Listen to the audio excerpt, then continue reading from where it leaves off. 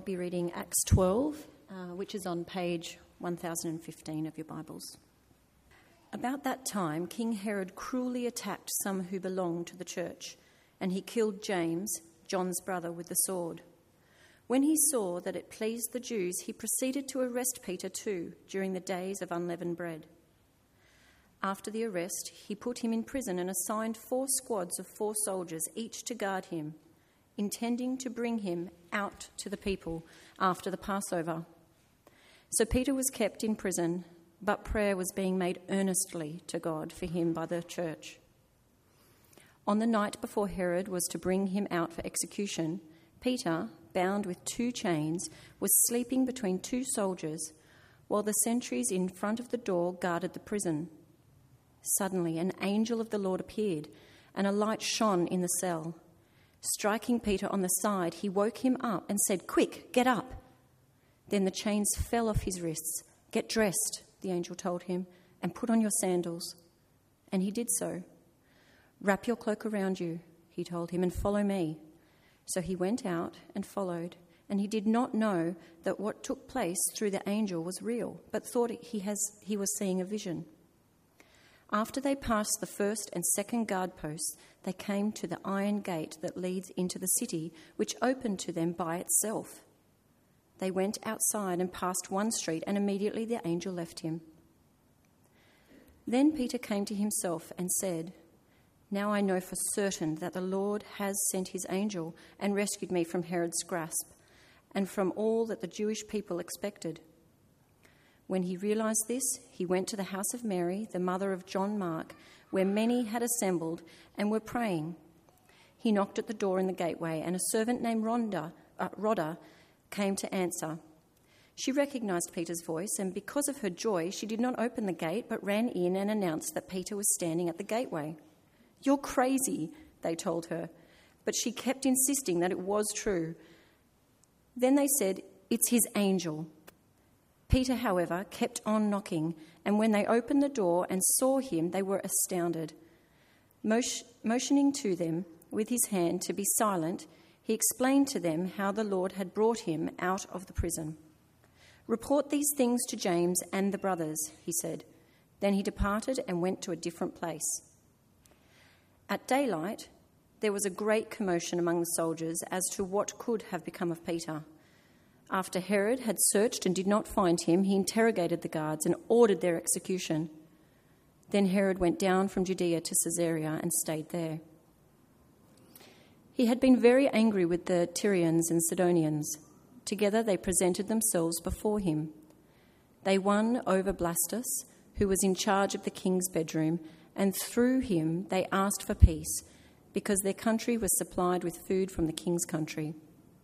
So on an appointed day, dressed in royal robes and seated on the throne, Herod delivered a public address to them. The assembled people began to shout, "It's the voice of a god and not of a man." At once an angel of the Lord struck him because he did not give the glory to God, and he became infected with worms and died. Then God's message flourished and multiplied. After they had completed their relief mission, Barnabas and Saul returned to Jerusalem, taking along John, who is called Mark. This is the word of the Lord. Thanks be to God. Let's pray as we think about how this word from God will speak to our lives. Our Father God, may your Holy Spirit that caused these scriptures to be written take this word and work in us now, that we might know about the power of your unstoppable mission, the might of our Lord Jesus, and that we might respond to you and your word with faith and obedience. Amen. Do you think Christianity has a future? Do you ever fear for the future of Christianity? I do.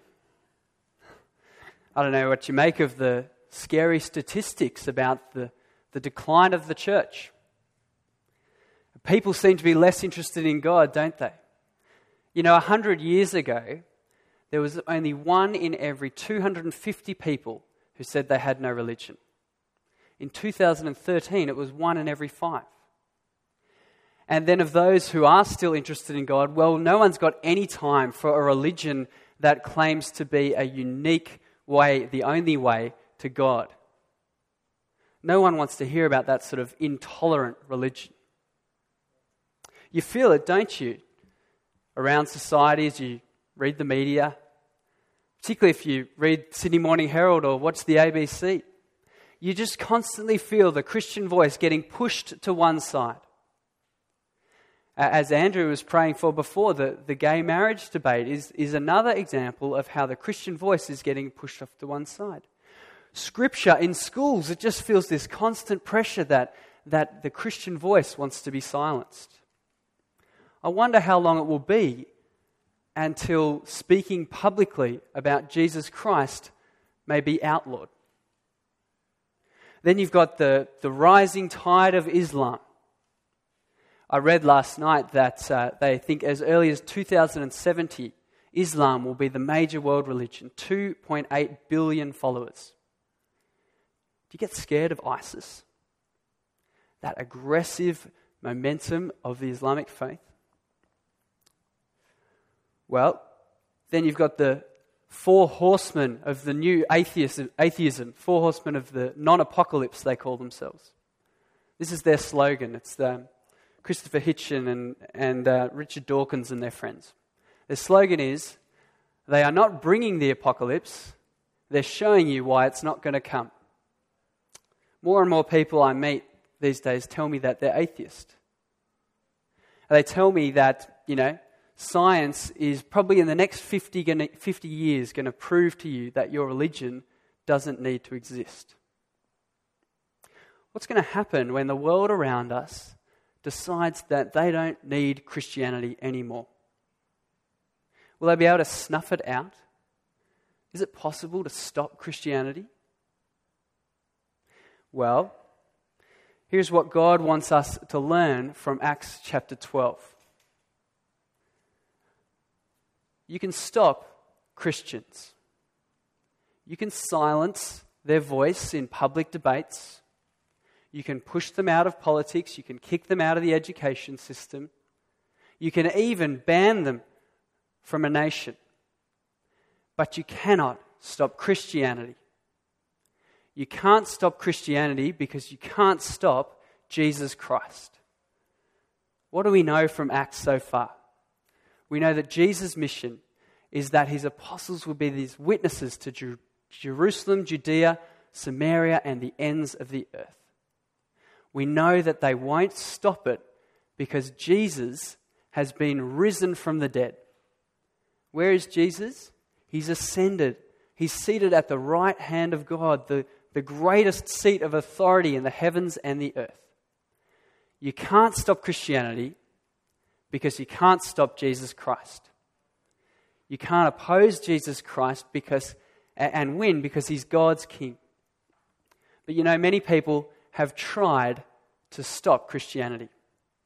And Luke records for us one such attempt. It's Herod Agrippa. It'd be great if you've got it open in front of you. As it was read just before by Bianca, it's on page 1015.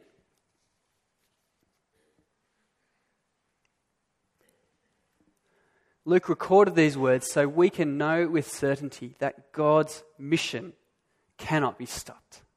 It's our big idea for today. God's mission cannot be stopped. Its mission unstoppable. I thought what might be helpful this morning is if perhaps we were to relive the events of this of Acts 12. I thought we could do that by me entering hypothetically into the position of someone at that first momentous prayer meeting. So, if you have Acts 12 in front of you, it'll be helpful for you to sort of look through as we go through the events. Let me enter into character. Times are tough here in Judea. Things are tough, but we're not downhearted. It's the year 44 AD. It's been 11 years since the events that changed everything. You know what I'm talking about, don't you? Jesus of Nazareth, the man mighty in word and deed. Our leaders, they were jealous of him. They conspired against him with the Roman rulers to put him to death. But what did God do? He overturned their verdict. He rose him from the dead, showing us that he is God's Messiah. He is our true king, the true king of Israel. I didn't really believe in him back in those days. I guess I'm more of a sort of skeptical kind of type. I wasn't there when he appeared over those 40 days to his friends, the apostles. And I guess a lot of the people who were following him, well, they were just sort of common folk, people from up in Galilee or people with bad histories. But there was one person I was particularly taken by, my next door neighbour. His name was Timon. He used to meet with me and we'd read through the scriptures and he would tell me the amazing things that Jesus said and did and show me how they were all fulfillments of the hopes of Israel. Well, I was compelled by what he said, but I wasn't captured. That was until the persecution broke out. I saw Timon's friend, Stephen. I saw him martyred outside of the city. Around here, we do see people dying all the time. But I'd never seen a man die like this. His face glowed. Well, for me, it didn't really happen until the night that Saul the persecutor came to Timon's house. He stormed the door down. He dragged out my friend, my neighbour. He pulled him out in front of his family and he said, "Renounce the name of Jesus Christ." And Timon wouldn't do it. And his family didn't want him to do it either. I stood there in my window and I watched. If I'd been more of a man, I probably would have run out and done something about it. But there was something about the way that he would not back down from Jesus. He was dragged off to prison. And I got down on my knees next to my bed and I did what Peter told us to do that day of Pentecost. I repented of my sins and I believed in the name of Jesus for forgiveness and the gift of the Holy Spirit. I've been following Jesus for 9 years and time flies when you're part of the mission of God. The unstoppable mission, but you know what? Times are getting tougher. You heard about Peter. He went to Caesarea and spoke to some of the Gentiles. He went to a man named Cornelius, and as he was speaking to them the amazing things about Jesus, the Holy Spirit came on the Gentiles. Can you believe it? Gentiles following the Jewish Messiah. Well, you can imagine the reaction that got around Jerusalem. No one wants to have anything to do with us anymore. The Jewish rulers, they've kicked us out of the temple. People are calling us dogs and pigs. If things couldn't have got any worse, well, they just did. Herod, king of the Jews, he turned against us. You might have read about what happened to James. Herod took him. You can see it actually at the start of Luke's account. He took him. He arrested him and he put him to death with the sword. It's a nice way of saying that he was beheaded. You know who this Herod is, don't you? The whole family of the Herods, they're people-pleasing, power-hungry tyrants. You had Herod the Great, the one who built our temple. He was the one who tried to stop God's plans. He heard about the Messiah being born in Bethlehem, so he killed all the babies there. And then his son, Herod Antipas, well, he was the one who beheaded John the Baptist and conspired with Pilate and the Roman rulers to put Jesus to death. These Herods have always tried to oppose the plans and purposes of God. And now here we go. Herod Agrippa. He found out how much it pleased the Jews when he killed James, and so he proceeded to arrest Peter. It was the Passover, the week of the Passover festival. I know what you're probably thinking. Passover time, one of Jesus' followers arrested. You probably think the same thing that happened to Jesus was going to happen to Peter. Well, let me tell you about the amazing power of our God. It was the night before Herod was going to bring Peter out for execution. We knew we knew Herod's intentions. We knew that he'd locked Peter up. Luke tells you that he locked him up under 16 guards. This was the power of the Jews and of Herod exercising all its might against God and his church. He had him locked up in maximum security. And as Herod exercised his might and clawed his grasp on Peter and the church did what we always do in these situations. We prayed. We got together and we prayed. We asked every Christian we knew to tell every Christian they knew to pray for Peter, to pray for his deliverance, to pray that God would stop Herod as he sought to crush Christianity.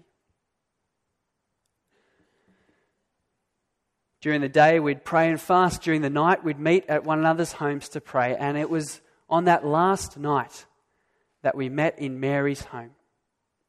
It was the 11th hour. And if you're someone who's used to praying and depending on God, you're used to this kind of timing, aren't you? The 11th hour. God always acts in the 11th hour, doesn't he? Why is that? It's because he waits until all human hopes are exhausted. He waits until only divine intervention could save the day. It was the 11th hour and we were all praying at Mary's house. And then we heard this. It was that same sound of the knock on the door that the temple police used to do. We thought they'd come for us. The look on Mary's face said it all. I saw her and it was as if she knew that it wasn't enough for Herod just to have Peter. He was going to come and take us off as well. So Mary sent Rhoda, her servant, out to the door to see who it was.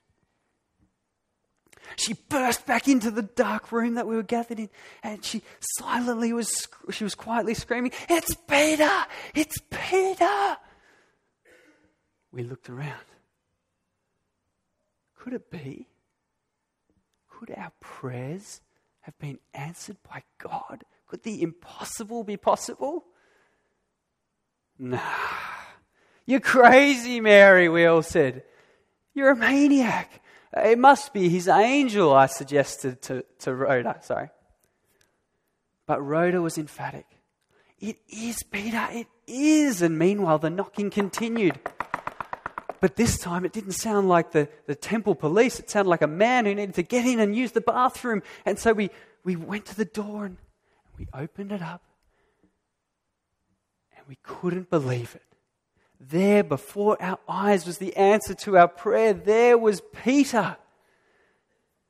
We were all giggling and squealing with excitement. Hey, you probably know that feeling, don't you, when you've been desperately praying for something that you didn't think could happen.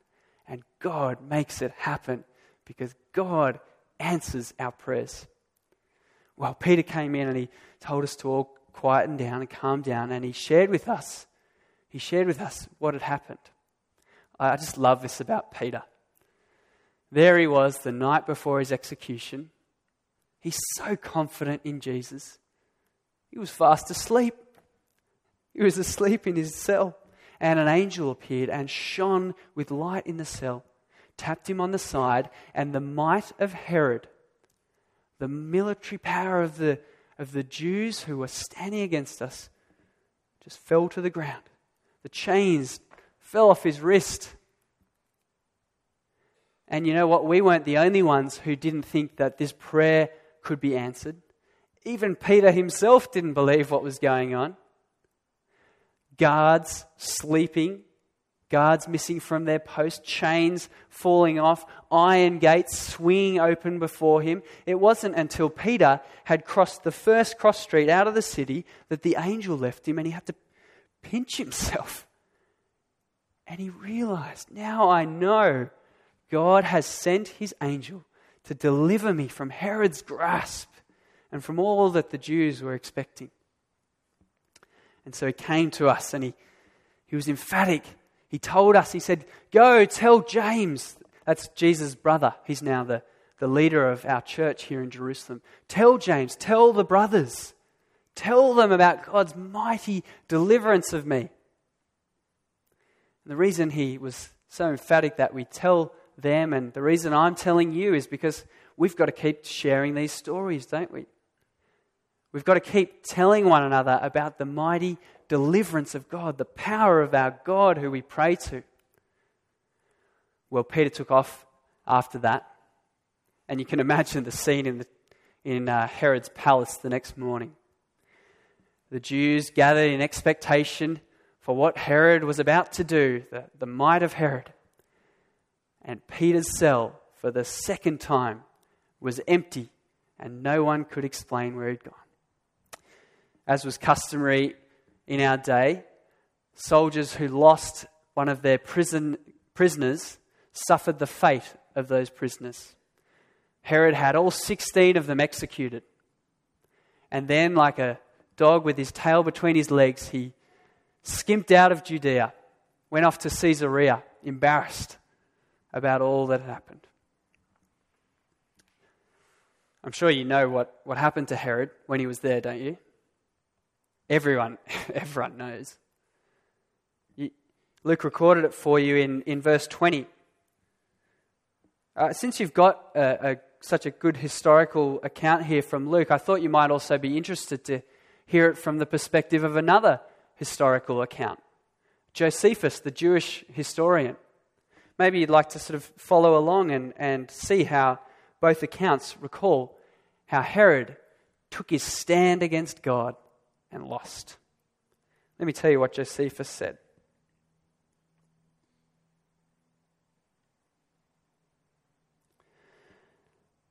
Josephus records that the appointed day on which the people from Tyre and Sidon had gathered to meet with Herod was a festival of celebration for the Roman Emperor Claudius Caesar in 44 AD. The people were gathered before Herod, and Herod was wearing a robe, he says, made entirely of silver. Josephus notes, the king's flatterers were astonished at the radiance of his silver robe. When it was touched by the first rays of the rising sun, they addressed him as a god, crying out, "Be gracious to us. Hitherto we have referenced you as a human being, but henceforth we confess you to be more than mortal nature." Josephus continues, the king did neither rebuke them nor reject their impious flattery. He was then seized with violent internal pains, carried back to his palace, where 5 days later he died.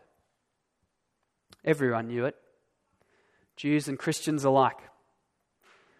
Herod took on God. He took on God and he lost. As we get to the end of the story, I want you to notice something that Luke recorded for you. It's almost unassuming. We've got a word in the Greek language for death. It's the word of being completely expired of life, of breathing one's last. You'll notice it there in verse 23. Luke recorded for you that Herod became infected with worms and he breathed his last. What's the very next thing Luke wanted to tell you? Verse 24. Then God's message flourished and multiplied. Herod breathed his last. God's breath kept going forward. The message of God went forth. It multiplied and flourished. You see, you can stop Christians, but you can't stop Christianity, because God's message can't be stopped. Well, let me come back to the 21st century and let me share two important reflections from this passage that we've just made our way through. The first thing is that God wants us to be confident in his unstoppable mission. Friends, don't be scared. Don't be alarmed. Christianity cannot be stopped. Don't fear the rising tide of Islam. Don't fear the four horsemen of the non-apocalypse. Don't fear what the media tells us. Don't listen to the ABC or Sydney Morning Herald to find out what the future of God's mission is. Turn to God to find out what God's intentions are for his mission and his church. I have a wonderful ethics lecturer at Moore College. His name is Andrew Ford. He's the head of Anglicare. And he's also sits on a number of advisory boards speaking about the Christian position in ethical dilemmas in our society. He has this magnetic confidence about him. It's contagious how confident he is in God's message. He knows that we're going to win some battles and we're going to lose some battles in the public debate. We might get Scripture kicked out of schools, friends, but that doesn't mean that Jesus won't find another way to let his message go forward. Friends, that magnetic confidence in God's mission should and can and should be yours. God cannot be stopped. They can stop us. They can silence us, but they can't stop God's message. Here's the thing that's really struck me about God's unstoppable mission this week. And that is that the reason you can't stop it is because you can stop God's messengers, but you can't stop the message. It's the message that keeps going forward. Who knows why it was that James was put to death and that Peter was set free? God only knows that. But I'm sure James had great intentions for the church in Jerusalem. I'm sure Peter had plans for what he was going to do in Jerusalem. But God sidelined both of these. But his message went forward. It flourished and multiplied. And I've got to say, I recently in my life have felt a little bit sidelined. I've had a bad back for 8 months now. I have a very heavily pregnant wife. I have a young family, and I have exams that are coming up at college.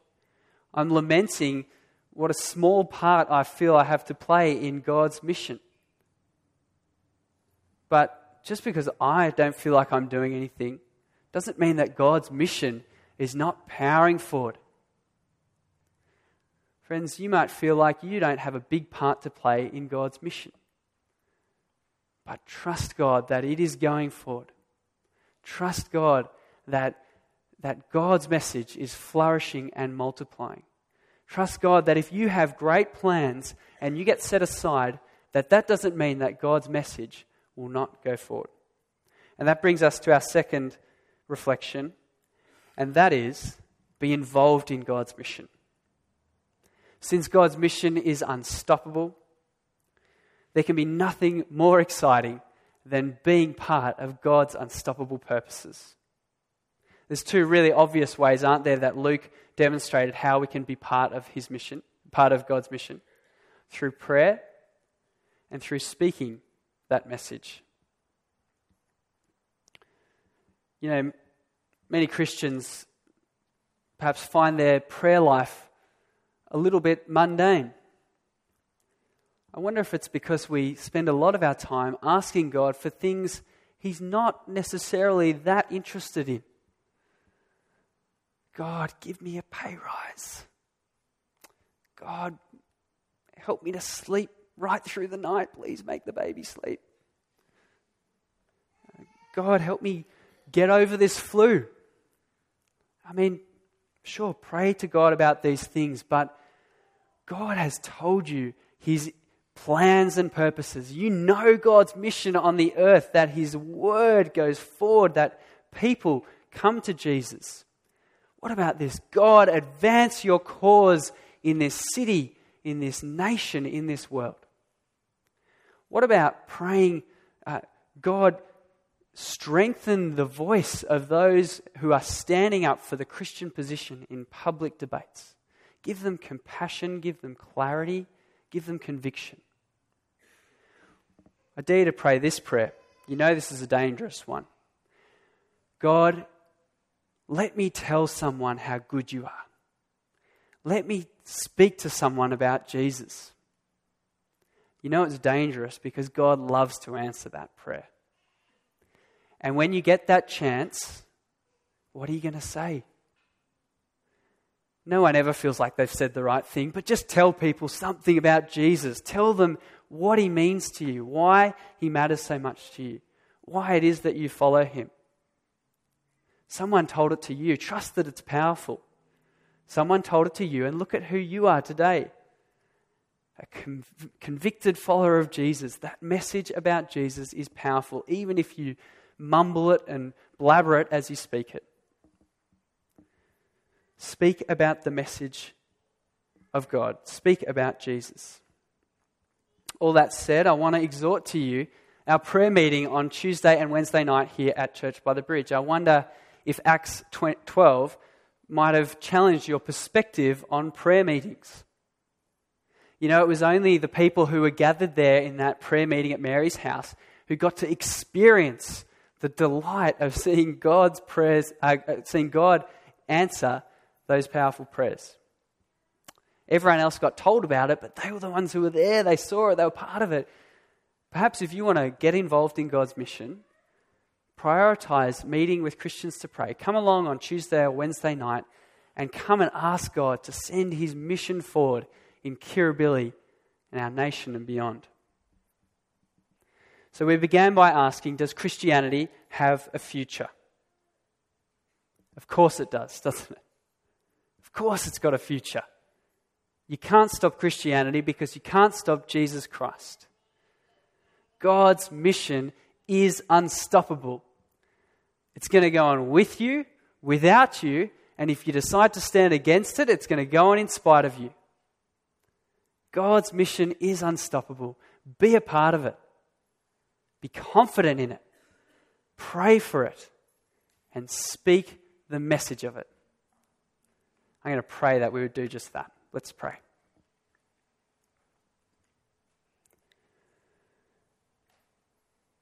Our Father God, we thank you for your unstoppable mission. We thank you that no one can stand against you and win. We thank you that Jesus Christ and His message is spreading throughout our city, our neighborhoods, our nation and our world. God, grant that we might get to play our part in that unstoppable mission. We pray this for our good, our enjoyment, and your glory. Amen.